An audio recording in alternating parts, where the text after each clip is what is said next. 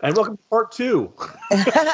Picking up where we left off. For those of you jumping into part 2 here, we've had some technical difficulties and apologize, but welcome to part 2, where we were discussing Stranger Things and the way that they were able to capture the mall culture of that time period. Jim, did you go and hang out with your friends at the mall, or were you not allowed? Oh, dear God. Mickey, I lived in New Jersey. This was the only thing to do. So Mallrats was actually written about your mall, probably. Yeah, no, a couple wrong turns in life, I would have ended up a character in a Kevin Smith movie. The line about Mallrats, they don't work there, they don't shop there, they just hang out there. There was a decent amount of that when I was growing up. So there's one thing that's bugging me about this season, Mickey, and I want to bounce it off of you. So it's season 3. Mm-hmm. It's a supernatural thriller set in a small town. We've seen a lot of things happen in season 1 and season 2. Mm-hmm. First thought, if you were a resident of Hawkins, Indiana, how many consecutive years of massacres and terrible bloody monsters would it take before you moved? Fair. But I think that one of the situations is, I had a problem with the way that the reporters acted like there was no possible way that there could be something odd going on. Yes. And this isn't really much of a spoiler, but one of the characters, actually several of the characters, work for a newspaper. And when they start talking about their ideas, the way that people respond, I'm like, did the government just shut those stories down? Right. I mean, are we to assume that no one understands that people go missing in this town? Yeah. What happened about Barb's parents? I assume they know she's not here. Yeah. I wrote a bit about this today, and the more I thought about it, the more it started bugging me, because first of all, in the opening of season 1, they say, "Oh, we haven't had a missing persons case since the 1920s, and we haven't had a suicide since 1961. This is supposed to be a very quiet small town." Over the course of season 1, first of all, quite a few people die. Quite a few lab technicians at the Hawkins Natural Energy Research Laboratory are dying once a week, it looks like, Yes. The higher death toll in Cabot Cove, Maine during Murder, She Wrote, right? Yes. Soldiers get killed. Barb, as you mentioned, dies and disappears. And the thing that gets me, a big chunk of the first season, it's spoilers, but it's been a few years. You got time. Will Byers died. Half the town went to his funeral. Uh-huh. And then he comes back. Oops, never. And I remember the explanation was wasn't it something like mortician or forensic examiner, the guy whose job was to do the autopsy. And they said it was a botched autopsy. And I'm like, how bad do you have to botch an autopsy to bring a kid back to life? Yeah, well, and again, it was also very strange. The whole Will Byers storyline was very significant in the first season. The second season, maybe even more so to a certain degree because of, what he brought back with him. But what I found annoying about this season was when he would Harry Potter reach for his neck. Yes. And I was like, it took me out of the moment several times simply because I immediately thought of Harry Potter feeling when Voldemort was nearby. Yes. It was weird. And it also kind of felt like that was Will's only job. Yeah. He didn't really have, his character didn't really have much to do other than every once in a while reach up, touch his neck, and be like, he's nearby. Well, as far as I'm in, one thing I think it's doing a really good job is capturing that awkward stage. The kids are what, 13 around now, 14? Mm-hmm. Right? So they're not really kids anymore, but they're just stepping into their teen years. Budding romances, first dating and kissing and all that kind of stuff. And it's that he's the kid who isn't as mature as the others in that sense. He's the kid who's still holds on to that childhood and still wants to play Dungeons and Dragons. And in most groups of kids, you're going to have one kid who's kind of like that. And he kind of had to represent the one who didn't want to. And this creates a lot of, I think, very natural, well-acted and well-written tension amongst the kids. So, I mean, that's agreed. fine. These kids are amazing actors. Yeah. All of them. But to your point about the newspaper, there's been so much weird stuff that happens in this town. And when Nancy just says, "Hey," like my first observation was, and minor spoiler for early in the first episode, the moment there's a power outage in town, Mickey, everyone in town should be saying, "Well, this is probably an incursion by the demonic forces of the Upside Down.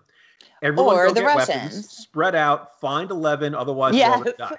Yes, right. Like, I mean, and again, the idea that when she's like, we have this situation with these crazy rats and there might be something to this, and they're like, oh, why would you think that? And I'm like, I don't know, because like 2 years ago, there was some kind of crazy monster thing living in this shed and making people disappear to the Upside Down. Right. And then in last season, like half the town got blown up when 11 had to come in and save everybody. Right. Hawkins, Indiana is the site of the biggest military loss for the U.S. military since Vietnam. Right. Well, I am just like, what do you know? Your brother's friends with the resurrected kid, Yeah, right, exactly. Your brother's resurrected. What do you know? We probably should also point out that one of these skeptical reporters is played by Jake Busey, and I think it's an absolute masterpiece to cast Jake Busey to play the kind of role his father, Gary Busey, would have played back in the 1980s. And he has been in a million things, but it's crazy how much he looks like his dad.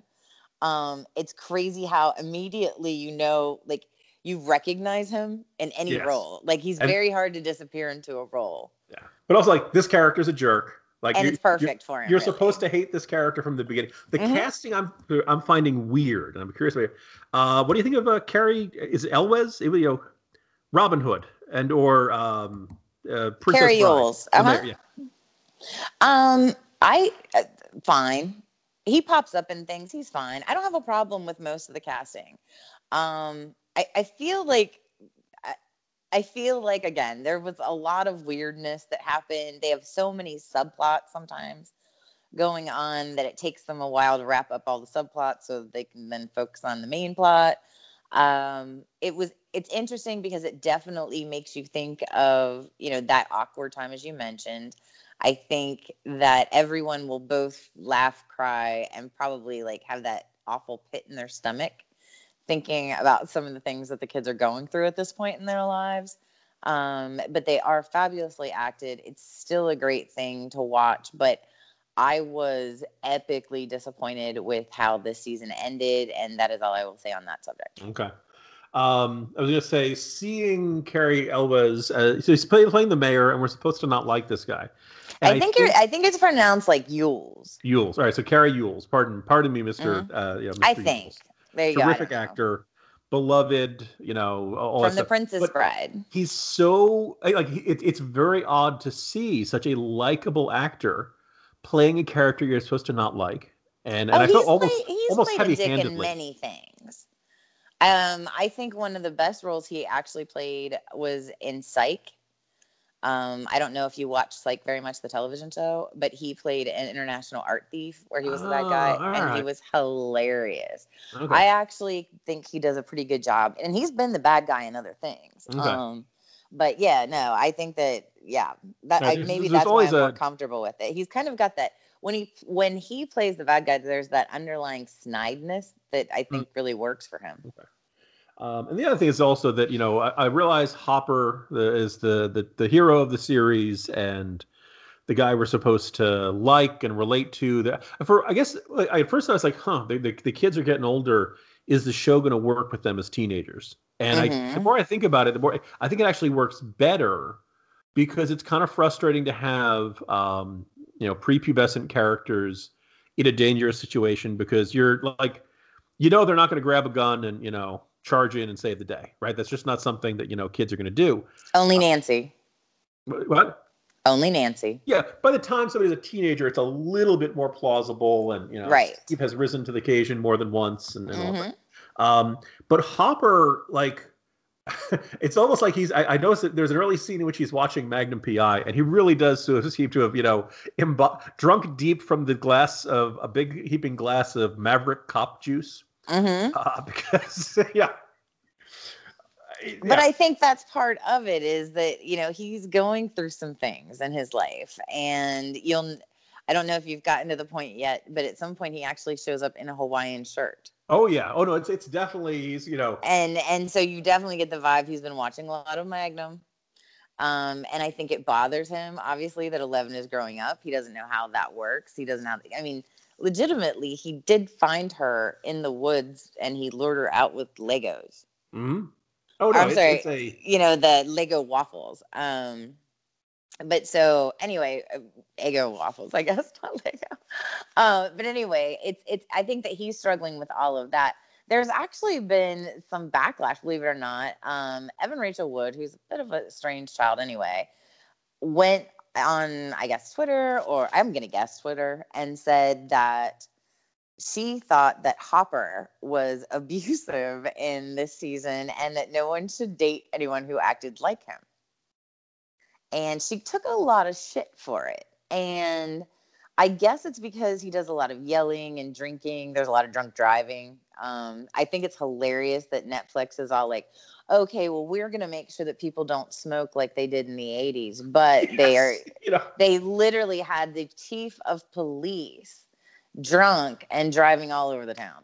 Yeah, I would say that. I mean, it's a show. People, let it go. Okay, but what I will say is I think Hopper was dealing with some stuff, and I think he tries really hard to work through that. But again, I think part of it is they've kind of built him up to be that stereotypical kind of, almost like the cop that Nick Nolte would play. Yeah, a good way of putting it.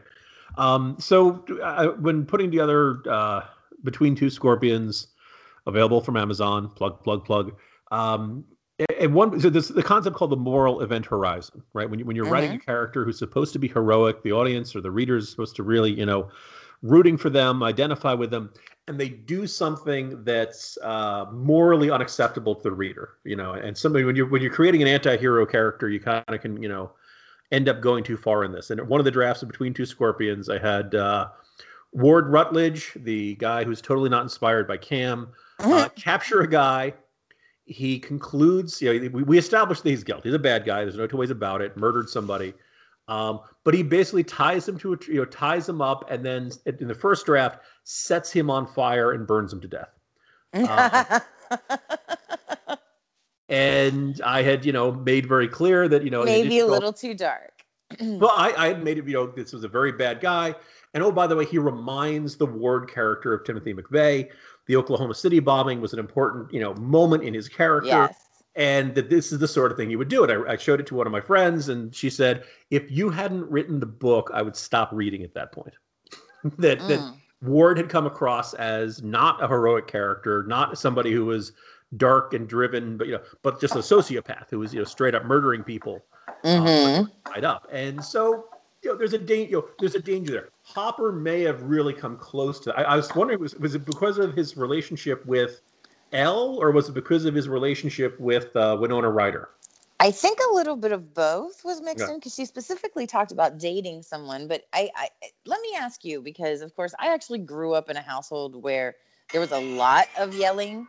And more to the point, I don't know that I have a proper understanding of what the 80s household was supposed to look like, because obviously it's significantly different now. I think everybody knows that.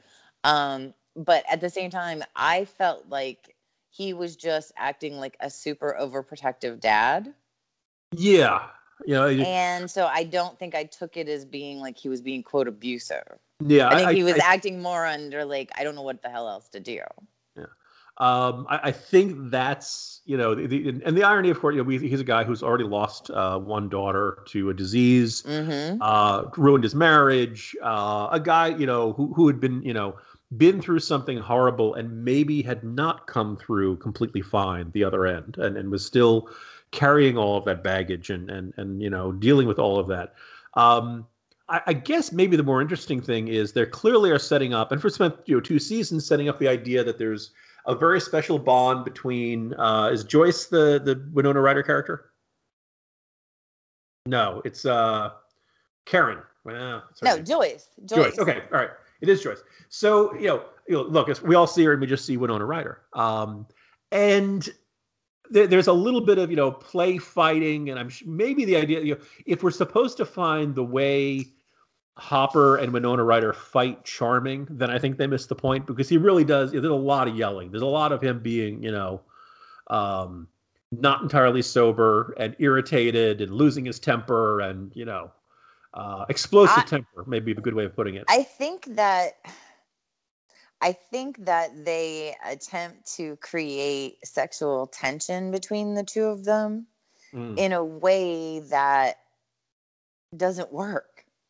Like, there's already sexual tension there. Like, the actors themselves are able to bring that. But with the yelling and stuff, maybe that puts people off. I don't know. I'm a yeller, so I don't really care. Didn't faze me literally in the slightest. But I does make me wonder, like, if people who are not yellers were like, what? Yeah. So, listeners, I let you be the judge. You tell Gemini which is right. I don't know. Yeah, but I was gonna say, they make very clear she's still recovering from the loss of a previous beloved partner. Mm-hmm. And so the idea that she may not be ready for another relationship, and he does. I think he comes across as kind of cloddish for not picking up on that, even though they're good friends, even though there's a great affection between the two of them. Well, but I mean, like, she basically shows up and says something insane, like, my magnets aren't working, and he's ready to, like, go follow her all around the world for it. So, Mickey, we just established the moment your magnets stop working in this town, assume that it's a monster nearby. Right. Like, he is the only one who's not working. Clearly, they're demons. He really is the only character that reacts appropriately to her throughout. The other thing I want to observe, like Hawkins, Indiana, even the maintenance room for the public pools is a scary, creepy place. Oh my God. This place is terrifying. Mundane locations, like the back hallways of malls, right? I mean, any single circumstance. But you know what? That's what makes it so scary, is because we've all been in those situations where we've either had to go in and out of one of those, pool rooms, or have you ever been in the back alley or back hallways of a mall? Very creepy. I remember when I first moved down here to Richmond, there was I shouldn't be laughing, but whatever. There was a mall here in town where someone had been murdered at the mall, and they were murdered in the hallways behind, like, as they were kind of closing up shop. And that freaked me out for years, like, just knowing that had taken place back there, because there's like this whole other world back there. Yeah, it is you could imagine, and I know it's filmed in a small town in Georgia, not far from Indiana. The Hawkins Lab building, if you're wondering, I think is part of Emory University. By the way, how'd you like to be at Emory University working in that building? Oh, wow. And all of a sudden, everybody thinks it's got this, terrible research project that could destroy the world going on inside. So I think, again, I think that they've done a great job with the show. I'll be curious to see, have they announced if there's a season 4 yet? They are. And my understanding is they think it'll be the last one. And I think that probably is a wise decision. Just because you can't have, at some point, people would have to, the point I was trying to make in today's newsletter was the characters should only be surprised by the otherworldly or supernatural once. And then after that, they should be like, oh, okay, well, this happened to me last year. It very well could be monsters, as opposed to, Nancy Drew, stop being so. Yeah, exactly. Right? And so I don't know if this is a form. It was like I said, first season is golden. It's a great atmosphere, great mood, great attention to detail. I just don't think you could just tell season after season of stories here, because after a while Hawkins would not be able to feel like a normal town. But anyway, so that's our take. Hope everyone checks it out. Mickey, what else are you watching these days? Well, Stranger Things is fantastic, as you know, and I do love it. And I spend a lot of my time actually watching things that are on Netflix.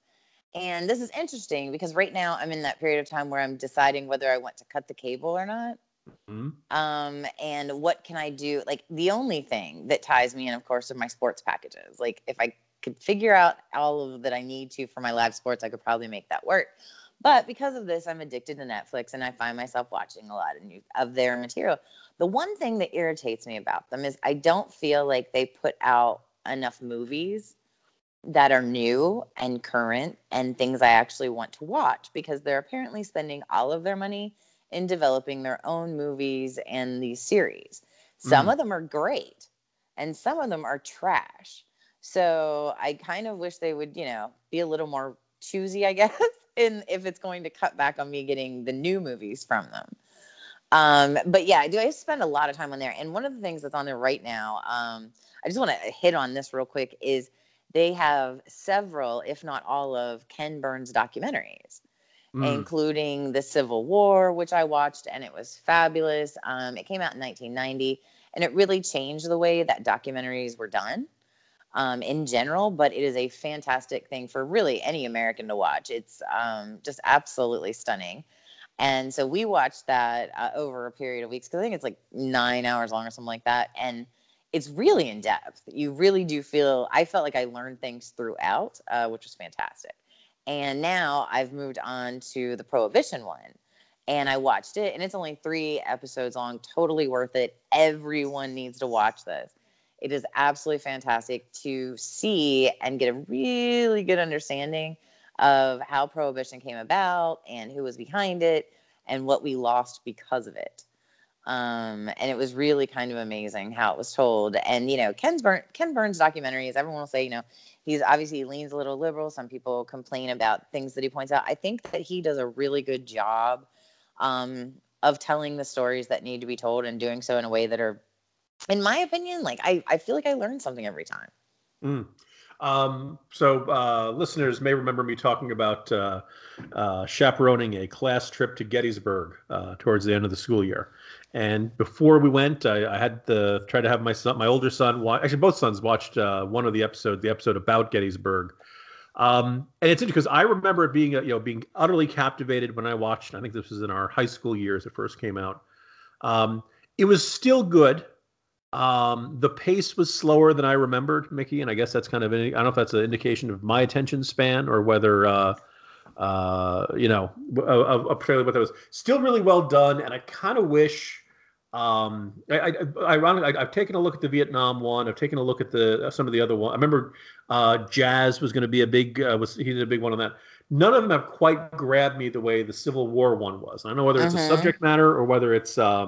It was just so exceptionally well done. Yeah, Ken Burns started becoming almost a parody of himself, or kind of, you became familiar with, the narrator, the pictures, the slow pans, et cetera, et cetera. Oh, absolutely. He invented it, and that's what they pretty much do with them now. But again, I haven't watched them all. All I will say is that Prohibition has been enlightening to me, to say the least.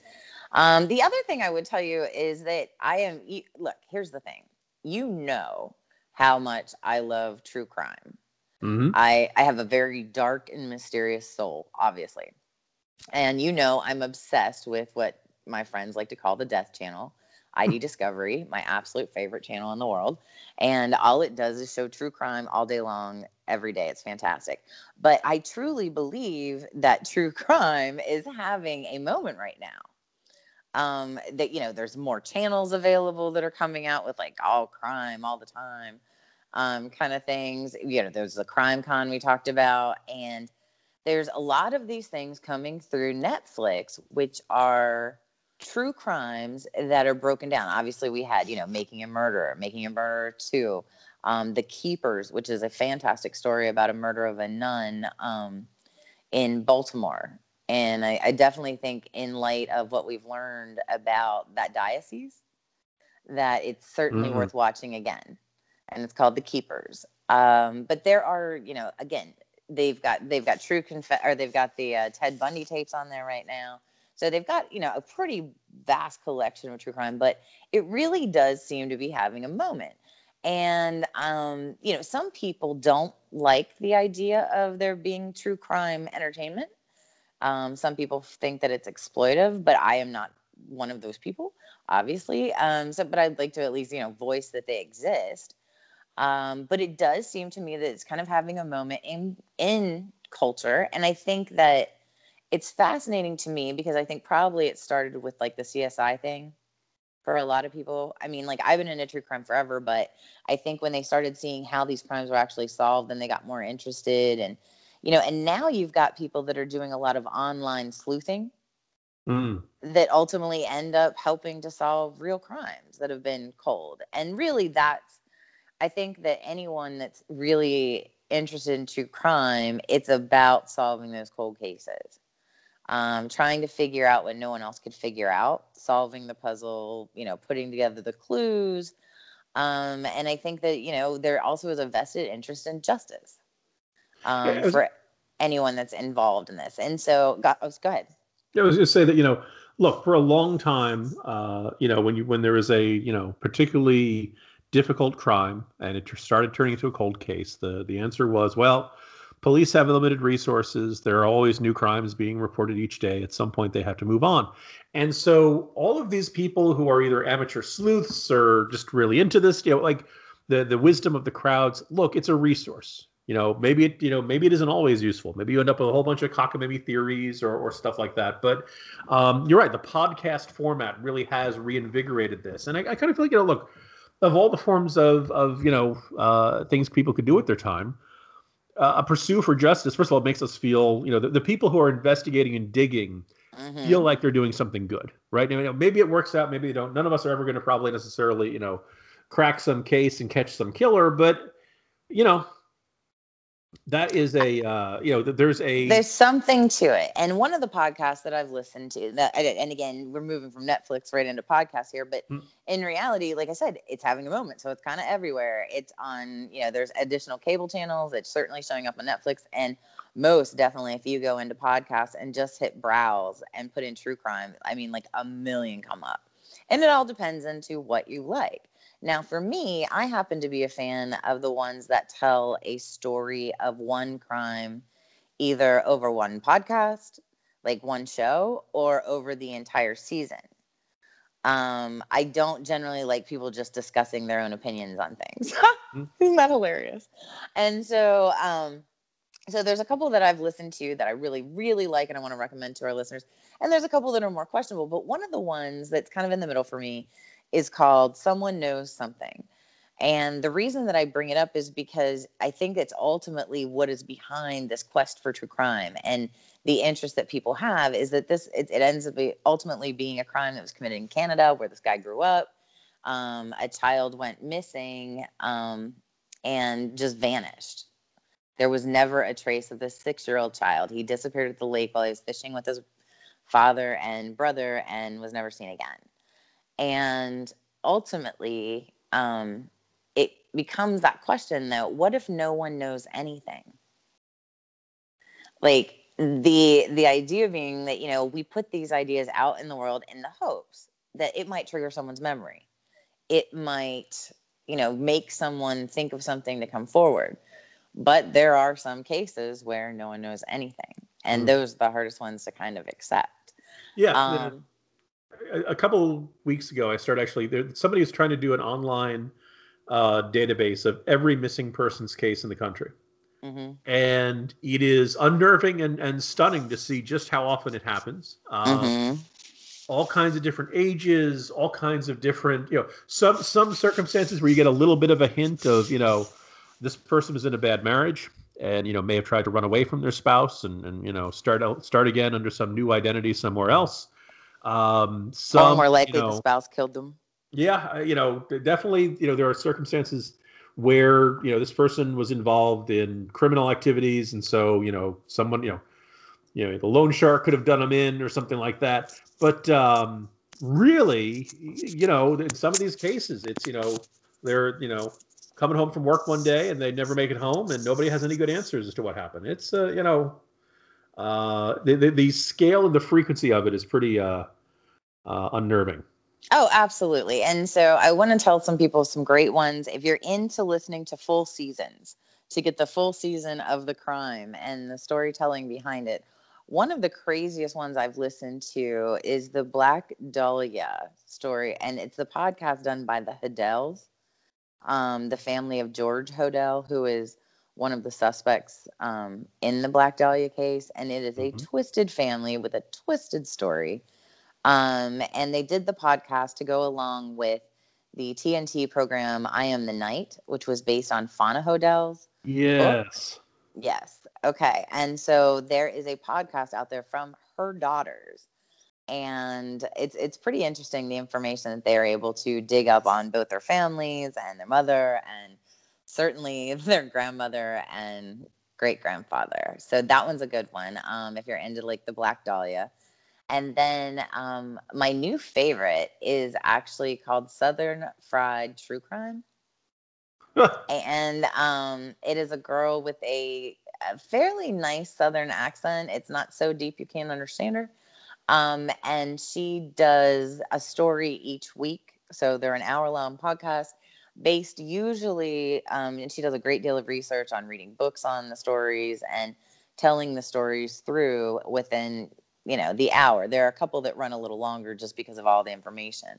But it's a great one to listen to. And I spend a lot of time, as you know, traveling, so these are great for me. Another one that I listened to that was fascinating is called The Shrink Next Door. And if it's one of those ones that you will listen to and wonder how things happen in life.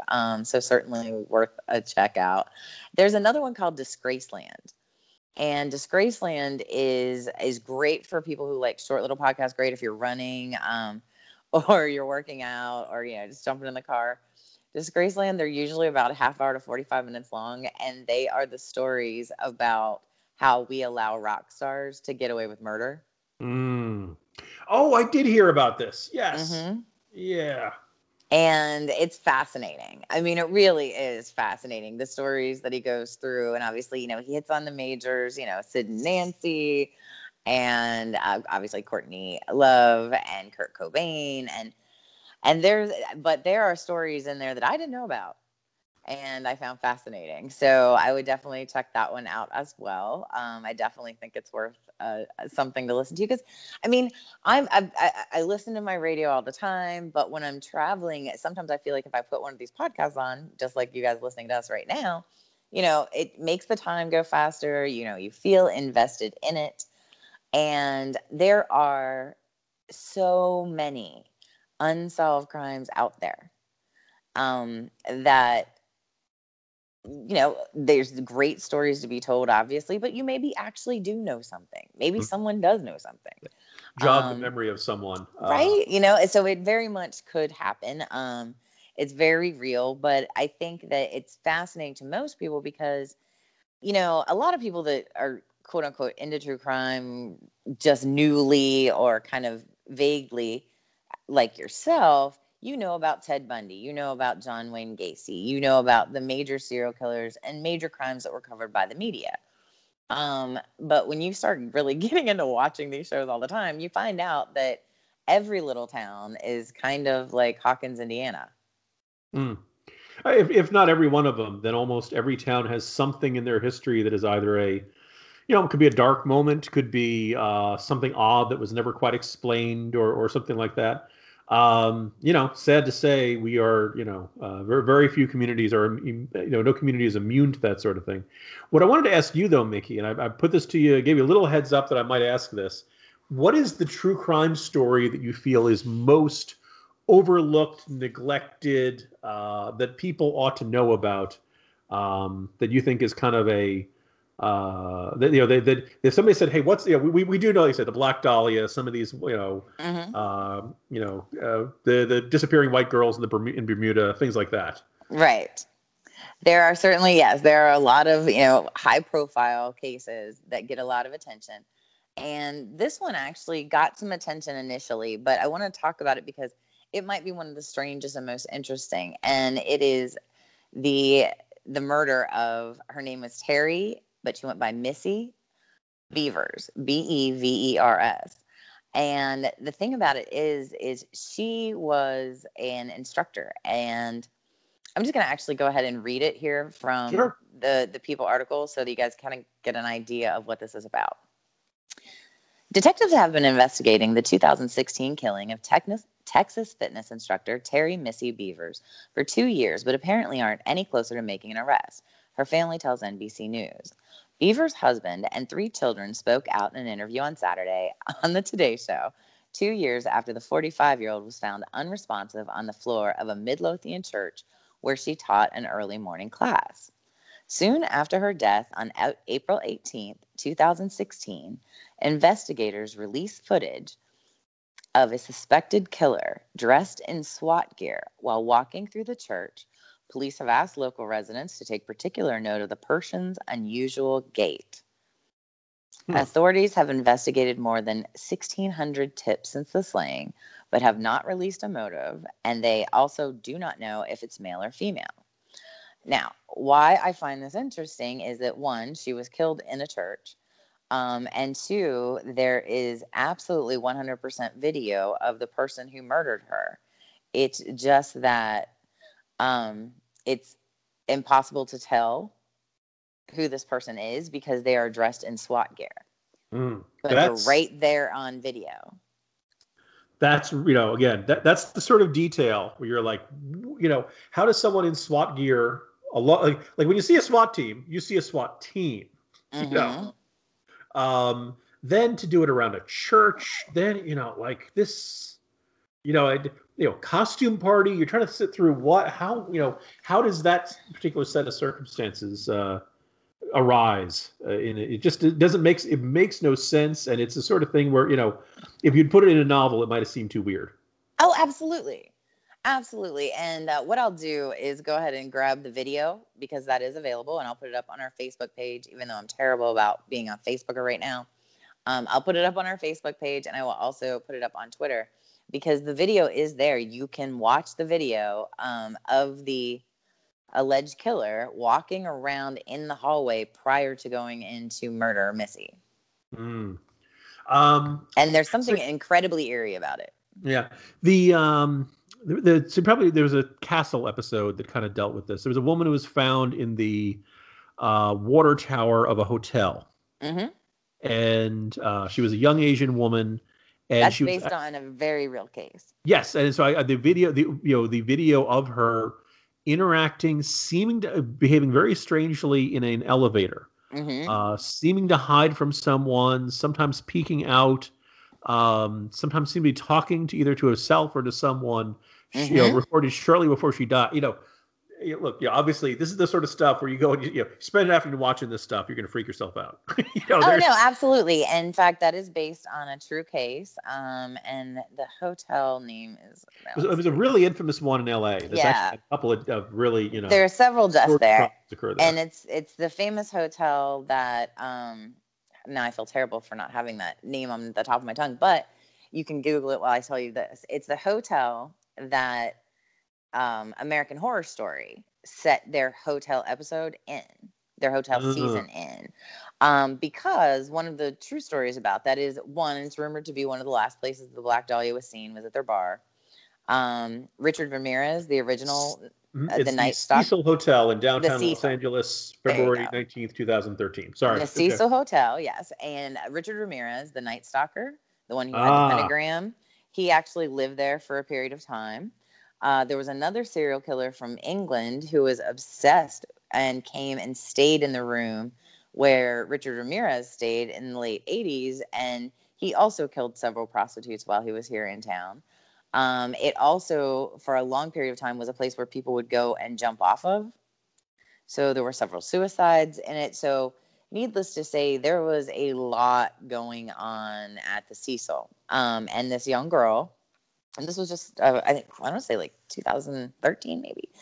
I can't even remember, but I'm sure you've got the details there. But she gets on the elevator. She does this weird thing. And yes, her body is found later in floating in the water tank, which you have to have a code to get up to. Her clothes are missing, but there's no sign of foul play. And that is another, I think at this point they've almost ruled it a suicide, but it's just so weird. When you watch it, it doesn't feel like a suicide. Not saying that it's not. It's just a really weird, and again, you get that eerie feeling watching her in the elevator interacting. Yeah, there's something very wrong with her in that one. I was going to say, Mickey, have I told you about the Max Headroom incident? No. Okay, so I'm trying to debate this. This seems like the sort of thing you and I would have talked about on this podcast at some point. Listeners, if I have remembered and Mickey has amnesia, my apologies. If you haven't heard about this, you probably want to. It is not involving a murder, but it's every bit this mysterious old crime. Is the late 80s, as you probably can guess from the reference to Max Headroom. It is in Chicago. I mentioned this in the book, and use the same thing for how the terrorists, hijack the signals of broadcast television. So in Chicago, some guy, if you have a television station, you traditionally are doing your local news or whatever report you're doing, you send out your signal to a high point to be the broadcast tower. Sometimes the networks would have their own towers, but in a big city like Chicago, you did it off the top of the Sears Tower, right? The highest point you can get, it sends out nice, clear signal to everybody else. If you know what you're doing, which suggests a certain amount of familiarity with the broadcast television business, you can send something to go in between the site of the broadcast studio and the tower, send your signal to the tower on the same frequency but stronger, and the Sears Tower would then send out your signal. What happened twice in one night in Chicago was some guy in a Max Headroom mask. And because of the sound distortion and all the other issues that come with us, it really sounds creepy and weird. And I wonder, actually, you know what? We're going to do something we'll almost never do. Max Headroom incident. I'm going to see if I can get it on video and play it for you, Mickey, because it's so friggin' weird. But it is a completely unsolved situation in which nobody really knows who did it. It is still going on. This is the.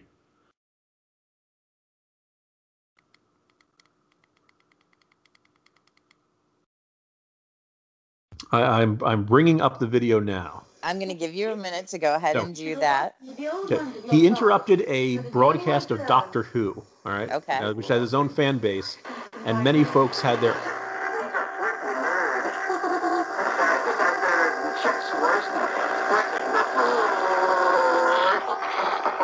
There. So I assume you got that. Oh, yeah. Okay. So, and it's a guy in a Max Headroom mask with some sort of metallic background behind him. And it's generally gibberish or some sort of weird in-jokes or something, and people have been speculating. But it is very creepy. It really does seem like some sort of like magical or monstrous thing just overtaking your television screen. And it is, the federal communication. This is, a federal crime. You're hijacking public airwaves. It seemed to be some sort of prank or something like that, but nothing quite like it had ever occurred in, broadcast television history. And nobody ever figured out who did it. Nobody's entirely sure. Okay, they've theorized how he did it. It isn't like they ever found the equipment or anything like that. And theoretically, something like that could happen today. Now, a lot more people get their television through cable, streaming through the web, stuff like that. So it probably wouldn't be quite as simple, or you'd have a much smaller audience these days. But that is my, unsolved mystery. What the heck is going on? What was going on behind that? Because clearly somebody with some skill and knowledge decided to do something nobody else had ever done before, literally taking over the airwaves on two separate channels twice in the same night. And again, whoever did it, they may very well have passed away because. And isn't that it's kind of like the DB Cooper thing. Yes, exactly. Like when something like that happens and no one's really quote unquote hurt or injured. It even becomes an even more fascinating thing to be aware of because, again, no one was murdered, no one was killed, what have you. Yeah. I think it's someone did it for their very own reasons. Yeah, So again, that element of mystery around it really kind of sticks with me. I think that's fantastic, and you speak about people doing things and making things more, interesting and better for the next generation, so to speak. And I think that I speak for everyone when I say that Kim Kardashian is doing that. So what is Kim Kardashian doing these days? Okay, well, she's going to law school. And really? Okay. She really is. She's going to law school. And she is also, in addition to running all of her businesses, including the newly released Solutionware, which is like Spanx, basically, only with Kim stuff in it. And so she's got all this going on. And in the process, she's also helped, I think it's 27 people we're up to now, get out of prison that were in there for life sentences for nonviolent offenders. Similar to what she did with Alice Marie Johnson. And what makes me think about Kim and what she's doing and how she's making such an impact is, one, obviously, I am right, and you were maybe wrong about this, but Kim's a really influential person, and she's doing a lot with that influence, a lot of good. Well, What made me think about this even more so was, of course, last week was the big 4th of July Betsy Ross controversy. And, brought on by Colin Kaepernick, as he brings on everything, apparently. He's apparently like the PC police now. I don't know. I don't know what his deal is or why people care what he thinks. But what I will tell you is this, that Kim Kardashian has done more for like actual changes and reform within our criminal justice system than Colin Kaepernick could ever hope to accomplish. I was going to say, Mickey, when I wrote about Marianne Williamson, the spiritual guru running for president and the delight of the last Democratic debate, I did refer, because she did have a party that was attended by Kim Kardashian back when she was running for Congress. And I did choose to refer to her as Presidential Criminal Justice Reform Advisor Kim Kardashian. See? Attended the party. So there you go. Credit where that is due. I was like, you can mock all you want, but she's actually getting some things done. And do you know why? Because she's willing to work with him, which is like a whole other story in and of itself. But the truth of the matter is, you, and of course our listeners, I'm sure at this point, are exceptionally thankful to me that you guys have such a deep understanding of Kim Kardashian West and her family. And, I will take all of those thank you Mickeys, we were wrong Mickeys that you want to give me, because I think she's doing awesome. And in fact, this week, she is on the cover of the Wall Street Journal, and her husband, Kanye West, is on the cover of Forbes. So first of all, let's all take a moment to listen to everyone apologizing to Mickey for misjudging Kim Kardashian. There we go. Yes. Give it to me. There we go. Chirp. You're all the... I feel like I probably should not hold my breath from you or the listeners on that. I will say that Kim Kardashian is defying the image, the stereotypes, and she's attempting to use her fame for a case that I think most people would agree. I know there was some controversy around the bill, but I think you can look at a lot of people and say, look, if it's not a violent offense, that most of these people, we do believe in second chances. We don't, if you haven't killed someone, if you haven't done something brutal and horrible to someone, then, maybe after you've served a certain amount of time, you should get a second chance and behave well in prison and all that. Well, I'm a huge believer in criminal justice reform because I'm so into true crime. I recognize that the authorities are human too. As are some of, we think of the people that commit these crimes as everyone's a criminal because that's what the cops tell us that they are, and sometimes they're not. So, there's two sides to every story. And so I believe that the First Step Act is fantastic. And also I love the fact that I can then say that my girl did it. So, So you and I didn't have a chance to talk around the 4th when Colin Kaepernick pretty much decreed that the Betsy Ross flag was now a symbol of white supremacy and should never be shown and all that stuff. So I'll just make one observation and you can jump in here. So back during when Kevin Williamson was declared the most dangerous man in the whole wide world, Jeffrey Goldberg of The Atlantic, had people on the Atlantic staff saying, no, we can't work with this guy. We'd feel threatened and menaced, And I remember thinking, like, one of the whole points you want to be an editor of the magazine is that you get to decide who gets hired and who doesn't get hired and what runs and all that stuff. And the moment you knuckle under to this crowd, you're not in charge anymore, right? Oh, They're telling you who you can hire and who you can't hire. And, Nike comes out with the Betsy Ross sneaker, and they think it's going to be a cool, popular sneaker, and everybody's going to like it. And all of a sudden, Colin Kaepernick comes along and tells Phil Nike and the rest of the board of the director, no, you can't do that. And so it's like, first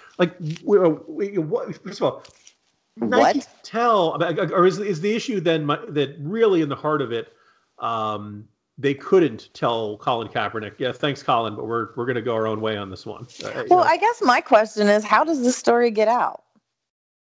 Because if Nike wasn't going to release the shoe, right? And it was primarily because of Kaepernick, like, who talked about it? It had to be Kaepernick's people to show his, strength and power. Because why would Nike release that? If they weren't, you understand what I'm saying? Like, they have no reason to release that to the press, because if they had chosen to not release the shoe, they're not going to waste any time with it. I was going to say, do you think maybe somebody frustrated within the ranks of Nike who thought, whoever designed the Betsy Ross shoe might be kind of annoyed? Could be. Again, I don't know. But that was one of the first questions that popped into my head, was who even, made this a story? Because that's something that ultimately we really probably should not have heard about in the public. And so somebody leaked it, as they tend to do. I do want to talk about a real quick update on my girl, Hannah B, on The Bachelorette, because we are getting towards the end. She's made some good decisions. She's made some poor decisions.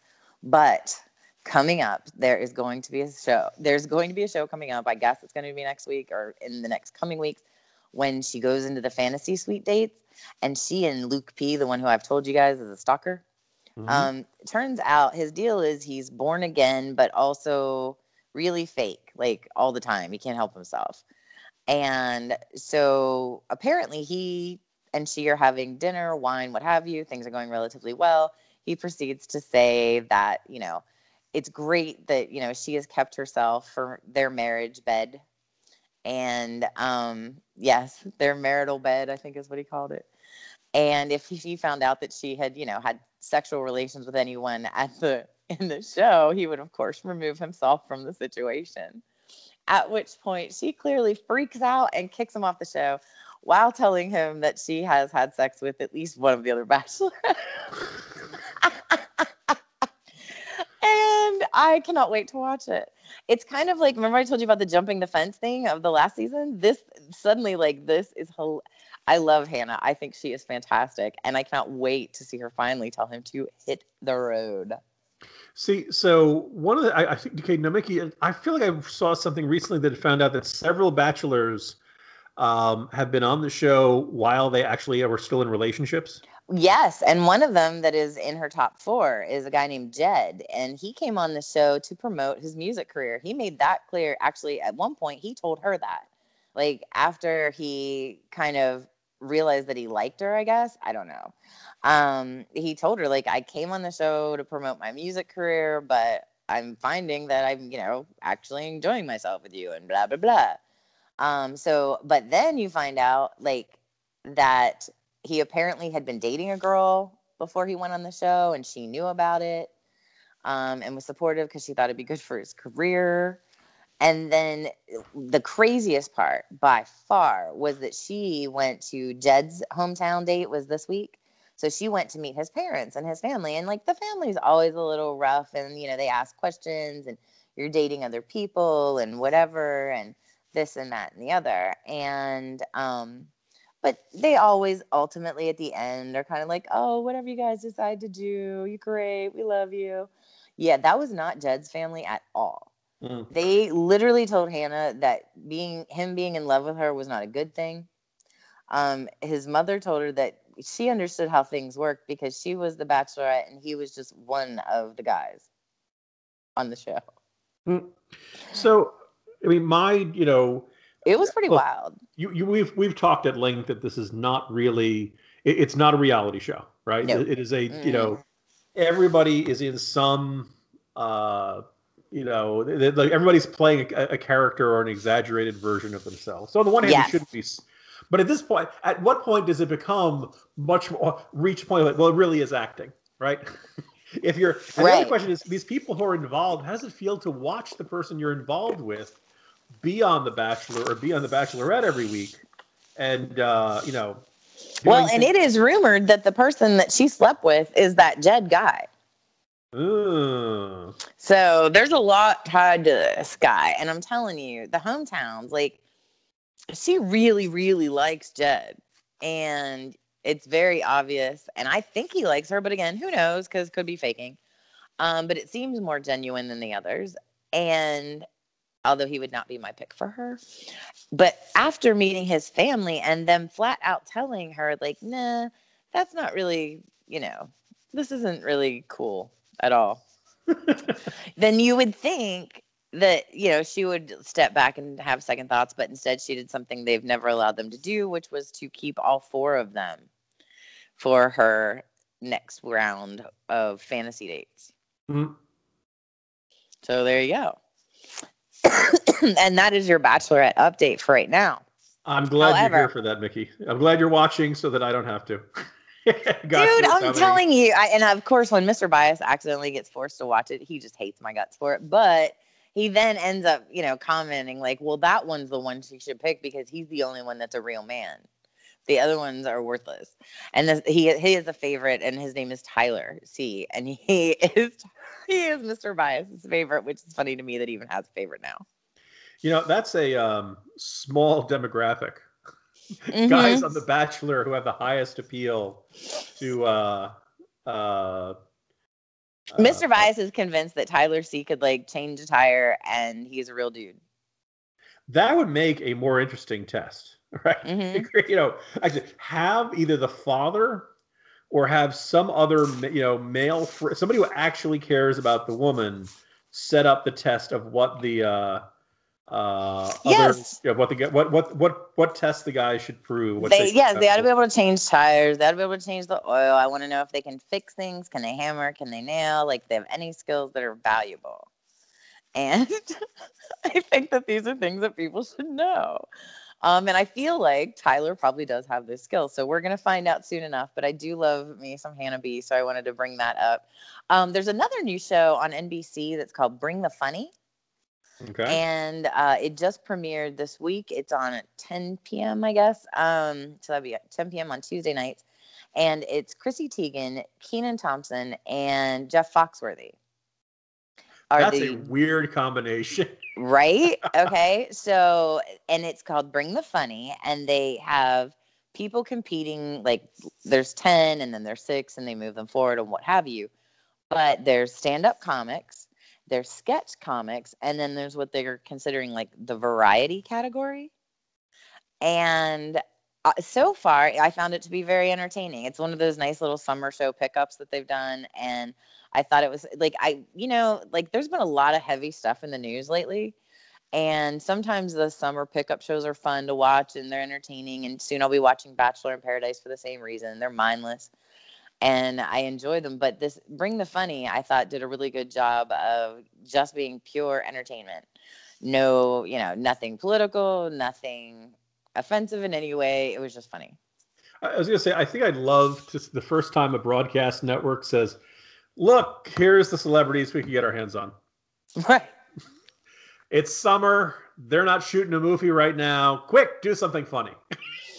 Yeah. Well, like I said, they're the judges and they are funny people in general. But I think that the show itself has some potential. It's very, at first I thought it was going to be like that Last Comic Standing where it was all stand-up comics, but it's not. They have stand-up comics, but they have partners and they have sketches. And again, they have what they call the variety, which is people, the set they had last night, there were 2 guys that played music and jokes at the same time kind of thing. Mm. So if you're into that kind of thing, I would definitely check that out as well. I was going to say, America's Got Talent does a really good job of making me feel like America does not, in fact, have talent. What I found interesting in the most recent episodes of America's Got Talent, I don't watch it very much, but I was over at my neighbor's house and he had it on, was that most of the people weren't from America. That's a good point. Jobs Americans won't do.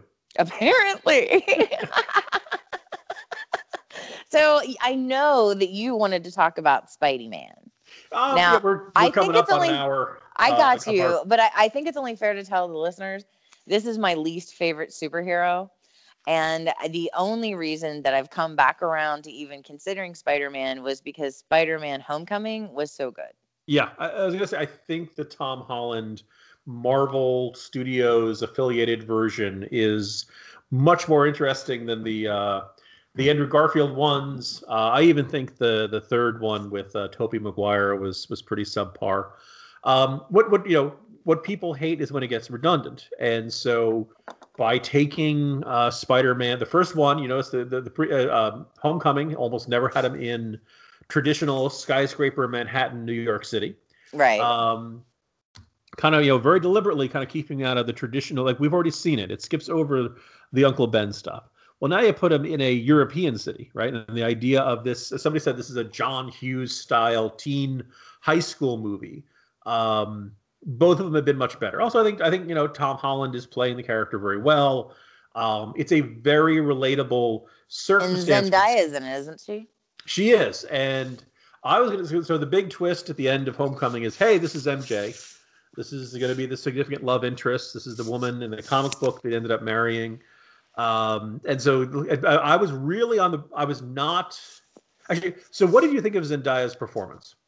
I have not seen it. Oh, you have not? Okay. So what do you think of Zendaya's performance in the first one?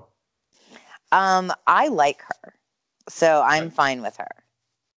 I think because I was ready to not like her. I felt like it was that this was kind of taking a character that, yes, maybe had always been underwritten, kind of a generic damsel in distress, or good-looking redhead for Peter Parker to be interested in. And they tried to edge her up a little, and I think they overshot the mark in the first movie. She was a little too edgy. She was like Daria, right? Mm-hmm. This goth, dark. Yes. A little too much. Yeah. And she's a much more well-rounded character in this one. And this one actually, I think it worked. Now I feel like they still really tread up to the line. The idea that she's cynical and unimpressed by anything, and always kind of the whole line of let's say this way, this version of MJ almost certainly off screen in the scenes we're not seeing her, she's almost certainly an SJW. Right? The whole line where he says, "You look good tonight." Oh, so because I'm pretty, I have value. And and Peter stammers a bit, and then they say, "This is a scene in the trailer, so I'm not spoiling too much here." And then she says, "No, I'm just messing with you." But they go right up to that line of and I was thinking about how often the Marvel movies, in an era where everything's politicized and everybody's upset, they really have tread very carefully. Where liberals come out of the movie and say, that was a great movie, and it totally reaffirmed all of our there's a lot of confirmation bias of people coming out of Avengers movies, and all the conservatives come out of it saying, "Oh my God, I can't believe Thanos was an environmentalist." Yes, like there's just I mean, I think everybody sees what they want to see, I suppose, but I hope that there are people that just enjoy them for what they are. I really hope that there are. I know I have become much more invested in them over the last couple years, but that's because the movies have gotten better. They had a serious dip right around like Age of Ultron and Winter Soldier and some of those, but like the last two Avengers have been fantastic. You've got the Spider-Man that I thought was great, and Black Panther, which was absolutely just stellar, and I enjoyed Captain Marvel. I say, looking back, Phase 2, the one that came out in between between Avengers to Avengers Ultron, really was kind of the weakest one. The ones that were most plagued by sequelitis. This was by Phase 3 they got explore Guardians of the Galaxy. They started going into new directions. Doctor Strange, ones that were really much more experimental. They kind of broke out of the formula. And people still might argue that there's a thematic or beat by beat formula to these ones. But look, Marvel figured out how to do wacky space comedy adventure with Guardians of the Galaxy, and then kind of this surreal, philosophical, magical one with Doctor Strange. The tone of Black Panther, Ant-Man being much more comedic. They really, there's just a different tone to each one. And I don't know if you could do that, for example, with like Star Wars movies. Right. They all have to have kind of the same tone. Yes. So. That makes sense. And that could be why they have such a draw, because each one has a little bit different to it. There you go. Because you want to see how, there's going to be a hero, there's going to be a villain, the good guys are probably going to win on the end, although some of these movies have been, you never quite know. So I just we are now coming up at 104 on part 2. Oh, wow. And that's not including our little introduction clip. So, All right. So it is time for us to wrap up then. And I want to thank everyone for listening. Do subscribe. wherever you listen to podcasts, go, and if it's iTunes, if it's SoundCloud, if it's any of your podcatchers, just go in and find the Jim and Mickey Show and subscribe to it, and you never miss one. You can always find us on Facebook.com/Jim and Mickey Show. You can find us on Twitter. I'm at Bias Girl. He is at Jim Garrity. And of course, the show itself is at Jim and Mickey. So you can send us things there as well. We always love to hear from you.